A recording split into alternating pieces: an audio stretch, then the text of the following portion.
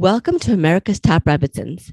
May this class be for Frua Shalema, for Eliezer Raphael Leib Ben Amuna, and also for Sivan Bad Iris. Please take a moment to click on subscribe if you would like to follow us on your podcasting apps. This way, you will be the first to know when an exciting new podcast is posted. I'm so happy to have on today's show Rebbitzin Basi Landa. Rebbitzin Basi is a master educator with years of teaching and Jewish outreach experience. She is also the co-director of the Chabad Jewish Center in St. Charles County in St. Charles, Missouri. Thank you so much for being here. Please tell us more about yourself and what you do. Hi, thank you so much for having me. I am a mom of three beautiful little girls. I was born in LA. I moved to Brooklyn when I got married, and then 2 years ago we moved to St. Charles County to be here for the 6,000 Jews that live here in the county. And we moved here right before COVID. So that was an interesting way of starting our community. It was like virtually, it wasn't as expected. But yeah, it's been like a crazy journey and a beautiful journey watching this community come together and grow. And it's a real privilege to be here for the Jews that live out here. So right now we're getting ready for our first communal Seder. We moved here in February 2 years ago. So really our first program was supposed to be the Seder. We were looking forward to that. And then it moved, we did Seder to go kits and it switched very quickly. So this is going to be our first in-person Seder. Wow. We're going to have over 100 people. We're very excited. It's amazing. Yeah. So we're busy. It's busy So right now I'm homeschooling my three girls. So between having my three girls home and, just all the Chabad work that it's busy. So that's a little bit about me. Yeah. Oh, beautiful. Wow. That's exciting. I didn't know that there were 6,000 Jews in St. Charles County, Missouri. It's amazing. I know. And there was no Jewish infrastructure before we moved here. So there's 6,000 Jews that it's a need of, Jewish life. And there's just like the response has been so thankful that we are here and that, bringing Jews together at, Shabbos morning, we have a Torah study class and just walking in and feeling Shabbos for the, and yeah, it's a beautiful thing. We have Mommy and Me for the young Jewish moms that really want this space to be able to connect to other Jewish moms and have their kids in a Jewish environment. So yeah, I feel very blessed to be here. Wow, that's incredible. I'm brought to life, just listening to what you just said, because you said that there were 6,000 Jews before you even got there and there was no infrastructure for them and they were there before you. I'm just trying to put myself in their position. Wow, they didn't have anything. And now you're bringing Judaism to life for them. And now you're having the Seder, Passover's coming up. You're going to be having the Seder for them. It's incredible. Wow. I was it's all I was thinking. It's amazing. Wow. So today I wanted to speak deeply about a concept that is written in the Holy Book of Tanya. The Tanya is an early work of Hasidic philosophy written by Rabbi Shneur Zalman of Liadi, who was the founder of Chabad Hasidism. The Tanya focuses on the forces of good and evil in human nature. And there's a concept in Tanya that speaks about a godly soul and an animal soul, and that both are inside of us. The godly soul is inside of us, and also the animal soul is inside of us as well. And it seems like we have this duality inside of us because of this. Sometimes, part of us is pulling us to do the right thing. The other times, a part of us is urging us to do what's not good for us. So can you please talk to us more in detail about the concept of the two souls inside of us? Yes. So much of the beginning chapters of Tanya speak about our spiritual anatomy. And the Alter Rebbe explains the idea that we contain both a godly soul, which is a chelik elokam mima'ala mamash. It's an actual piece of God who she yearns to go back to her source, to God. And that's her yearning. That's her deepest desire. And then we have a very human animal soul, which is really the exact opposite. Its greatest desire is self-preservation and self-pleasure. And it's like that would be the self that's very much pulled by gravity. It's very earthy. So we have this dichotomy. It's like this tension that lives within us. And Alter brings the story of Rivka when she was pregnant with Esav and Yaakov, and when she walked by a house of prayer, she felt her baby kicking and all excited, and then she would walk by a house of idol worship, and the baby would get all excited, and she was so confused, and she sought guidance by the great sages, and who told her, don't worry, your baby's not crazy, you're expecting twins. And each one, desires something else. And that's essentially what's going on with us. We're not crazy. And the inner tension that we experience, it's, one moment we could desire truth and goodness and kindness, and the other, we can feel such base desires and almost like seemingly shameful. Like I feel jealous and anger and impatience. And so how do we reconcile? This would be the question. How do we seemingly reconcile these two parts of ourselves? And also, what is the point of this inner spiritual structure, how we were created? Right, exactly. Do you have, like, so yes. Are you able to share with us like some insights? Because I also wrestle. I think we all do.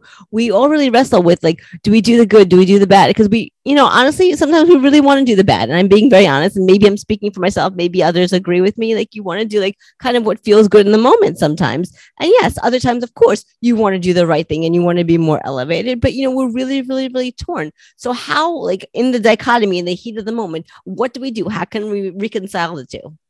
Definitely. So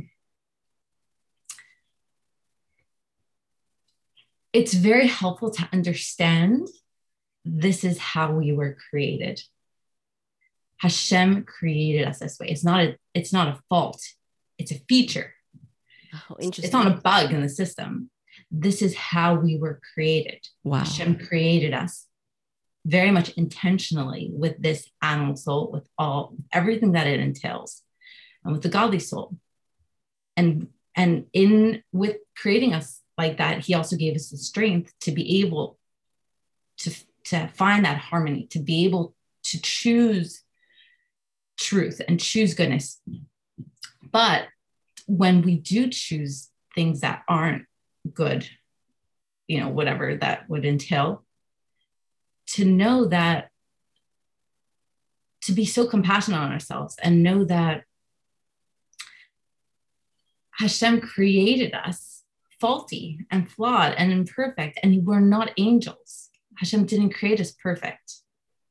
So I think that knowledge of knowing, Hashem gave us the strength. So knowing that we could do the right thing and knowing that we do have the power to choose good. And at the same time, when we don't, knowing that this is how Hashem created us. And having that compassion on ourselves, I think that helps us carry on. Wow.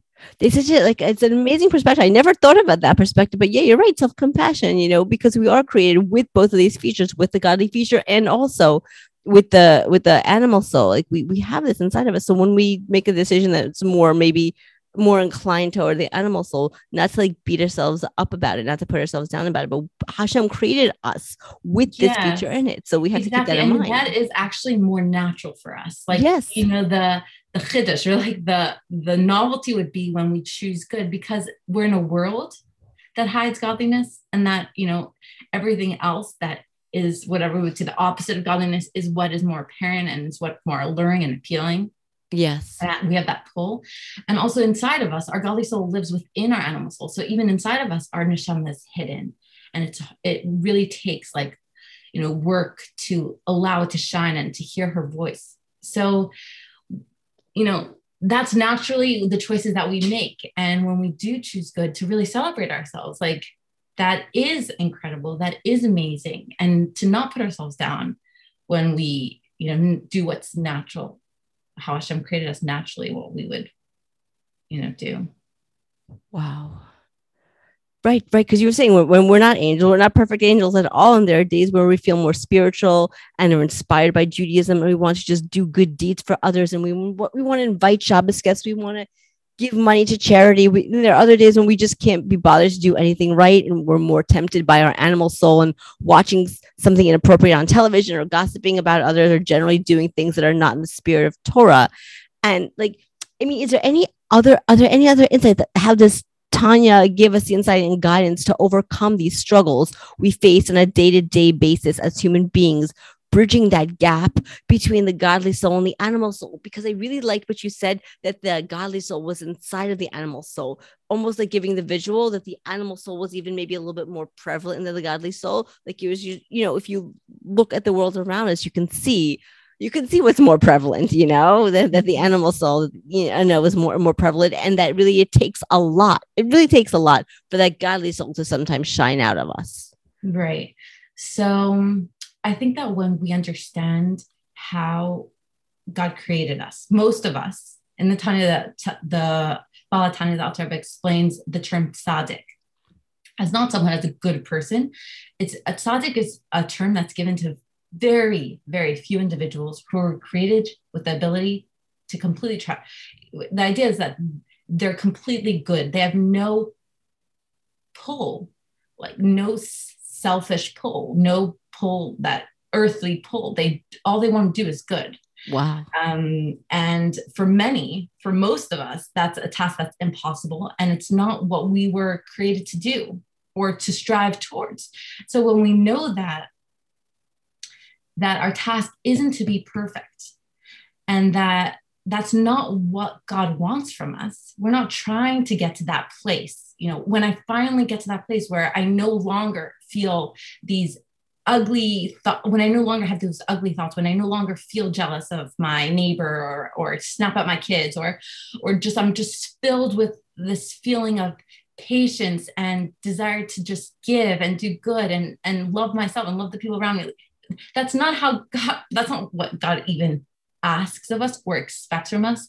And that's not what we were created to do. So when we realize what God wants from us, that we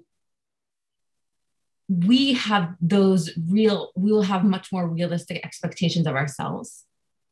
And the idea of the struggle, that we're going to find inner peace when we're like this perfect, whatever this perfect picture of the tzaddik, that's not for me. That's not that's not going to be my life journey.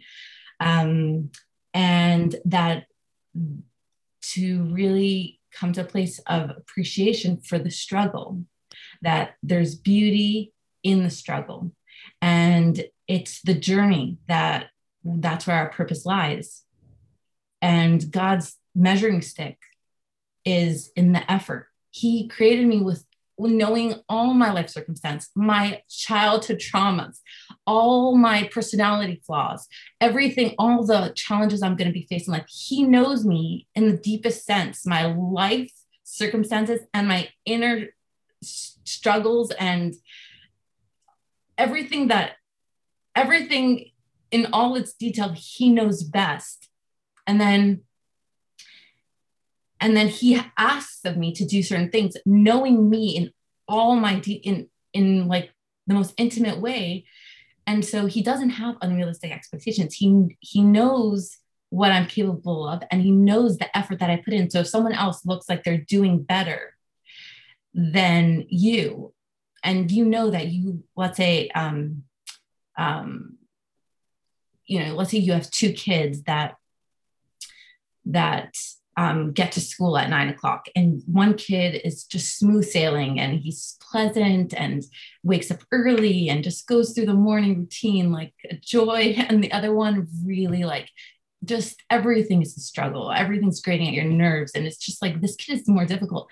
And if you would be able to like take an x-ray vision of who really showed up that morning in 100% and really put in that effort to do good and to try with all their heart. It was the second kid that just gave such a hard time. And it's not, God actually does have that x-ray vision. And He does see us with it, whether we come to the finish line or not, whether we actually do the thing or not, but that effort that we put in, and he created us like this faulty, flawed, fickle, flimsy human beings, very, very human beings. And when we do make that effort to choose, which is really like the word that's only we have, as we were gifted with this, choice, when we choose, which is really powerful, to take a moment to be kinder, to choose to be more patient, to be more present, to judge someone more generously, to choose to take a pause, to give a coin to charity before you leave the house, or kiss them. So that lies God's greatest pleasure, his greatest desire, that we here in the lowest realm, the lowest world, it's so earthy and so materialistic, we are creating a home for him. We're shining light. And his desire doesn't lie in like the lofty spiritual realms and the celestial palaces where all the angels just sing praise to him all day. That's what they do. And you would think like, that's where God, wishes to be. And it's like, no, he wants to be here with us. It was just kind of crazy. Like, why? I'm so imperfect. And right. He does. He wants to be here in my messy kitchen, in the grimy subway stations, where there's in my heart and mind where it could be sometimes dark. Right. And he wants us to shine his light and radiate that light in my mind, my body, my heart, and in this very physical world that we live in.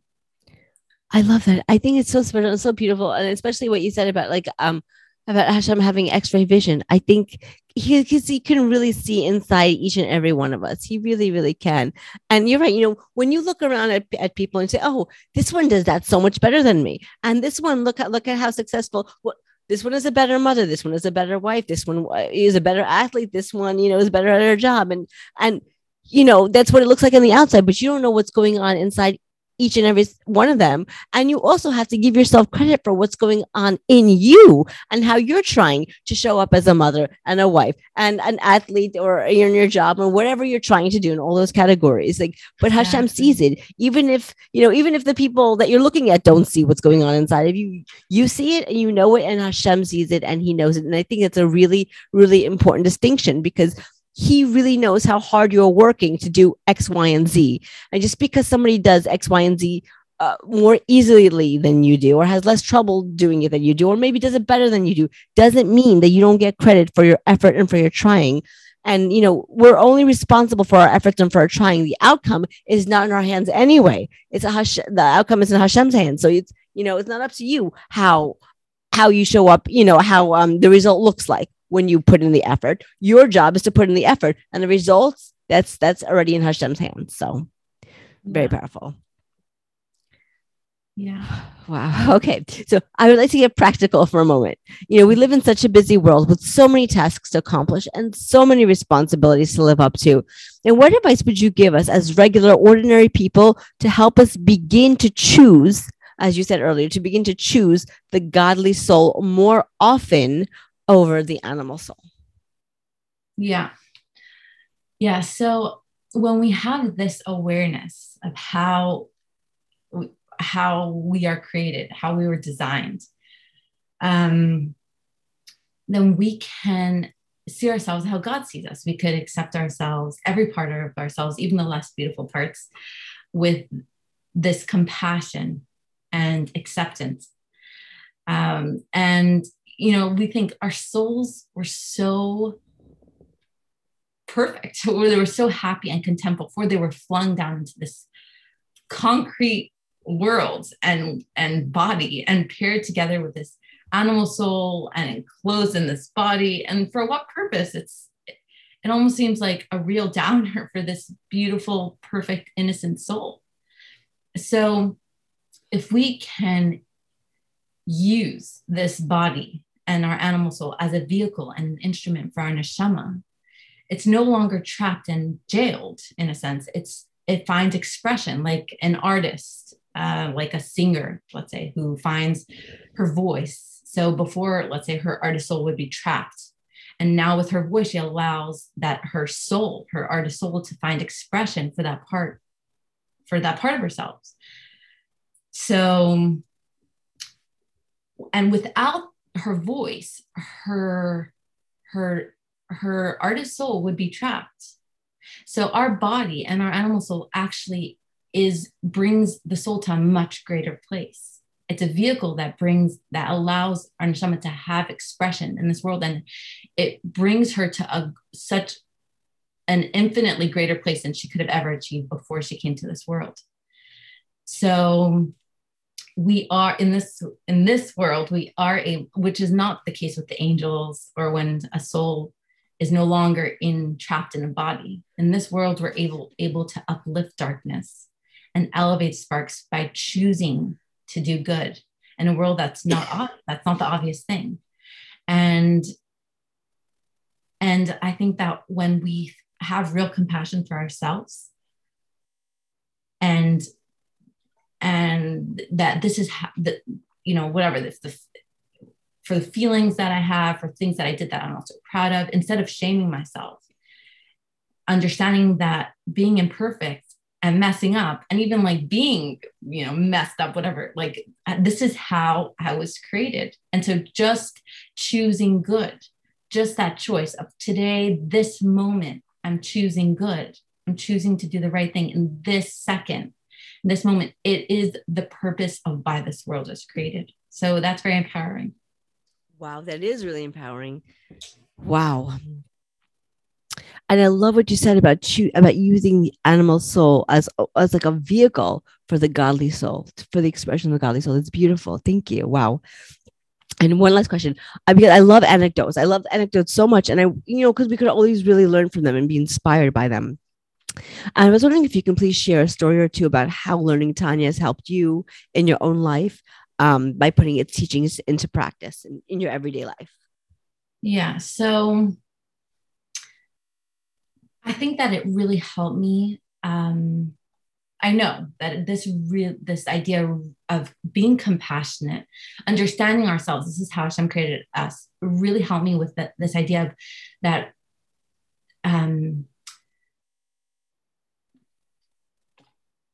to have a more forgiving relationship with myself, and then leading it to being led to having a more beautiful relationship with Hashem and with the people around me.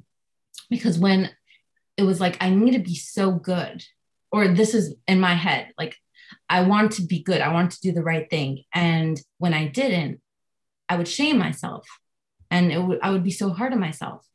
And that wouldn't really lead to good things. It's kind of like, if I had a really bad day and I'm emotionally eating in the kitchen and I'm just saying like, Bossy, stop, you're going to feel sick tomorrow. And this is like, just, and having all these negative internal monologue in my head, that usually just leads to more negative, whatever I'm doing, eating more of the chocolate cake or doing more of the bad. Negative self-talk usually doesn't lead to good, which is kind of counterintuitive, because you think if you're being hard on yourself, then, you'll whip yourself into shape. But it's just an amazing thing, because when we are understanding of ourselves, it's really the truth. This is how Hashem created me. Hashem created me like this. So I'm understanding of that. I'm loving to myself. I'm compassionate to myself. And that compassion of understanding my faults, my flaws, my mess ups, when I fall over and on my knees and it's just a mess, then to really extend that compassion to the people around me, understanding why people would do things that you wouldn't for you, that's not a struggle. For you think that's so wrong. How could they do that? But when you actually feel that compassion for yourself and understand why you yourself do things that are wrong, then you could really feel that compassion for not just for the greater world, but for people that are very close to you, like your spouse and your children. And usually when people are hard on the people that they love, it's because they're hard on themselves.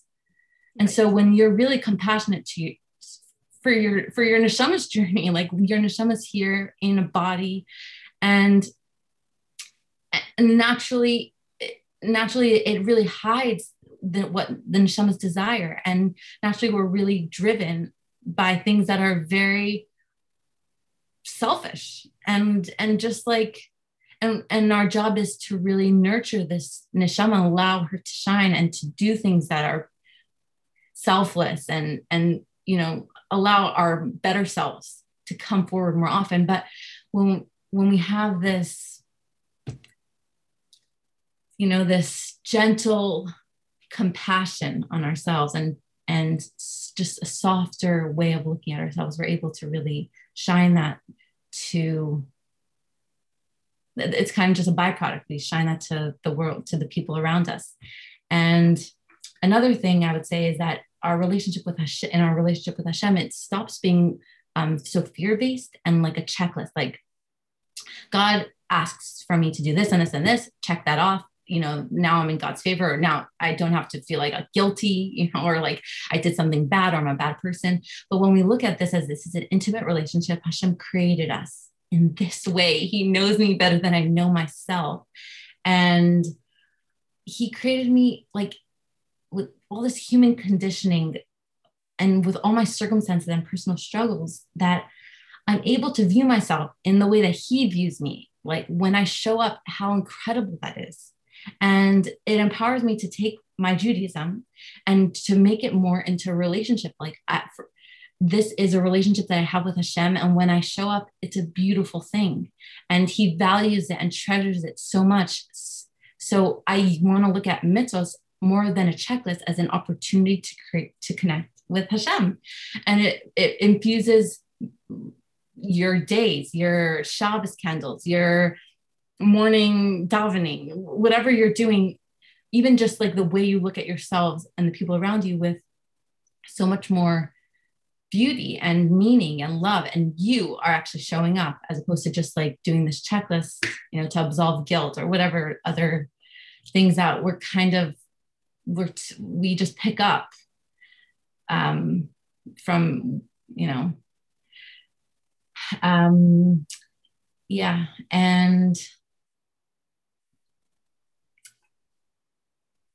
And it allows for me to own, to really have agency in my life, in my Judaism, because I recognize that I have power to impact the mitzvahs that we do. It's not just like lip service, something like that is ceremonial, ritual, it's a beautiful thing. And then it just is created in my reality. Like the Shabbos candles that I light, it's a match that I light that creates two flames or however, and it's in my reality, and I make this blessing, and it's a beautiful thing. But when I realize that this is something that Hashem asks of me to do, and I choose to do it, I choose to show up, and how this mitzvah creates pleasure for Hashem, which is like wild. Like me as this fickle human being could give Hashem such pleasure and create ripples effect. Like there is spiritual real impact that I create when I do a mitzvah. And so yeah, it gives me a sense of empowerment. And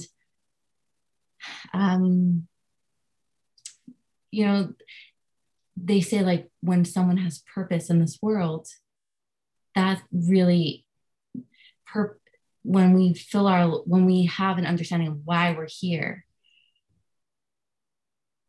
that purpose allows us to fill our very, very mundane life with meaning, with it kind of like fills it with color, everything that we're going through. It's not so monotonous. It's not so just the grind of every day. But when we have this understanding that we are chosen by Hashem to be in this relationship with him, then my everyday, like starting from, if I say Mozani in the morning and I wash my hands and I go through my whole day, just seems so mundane, so not special.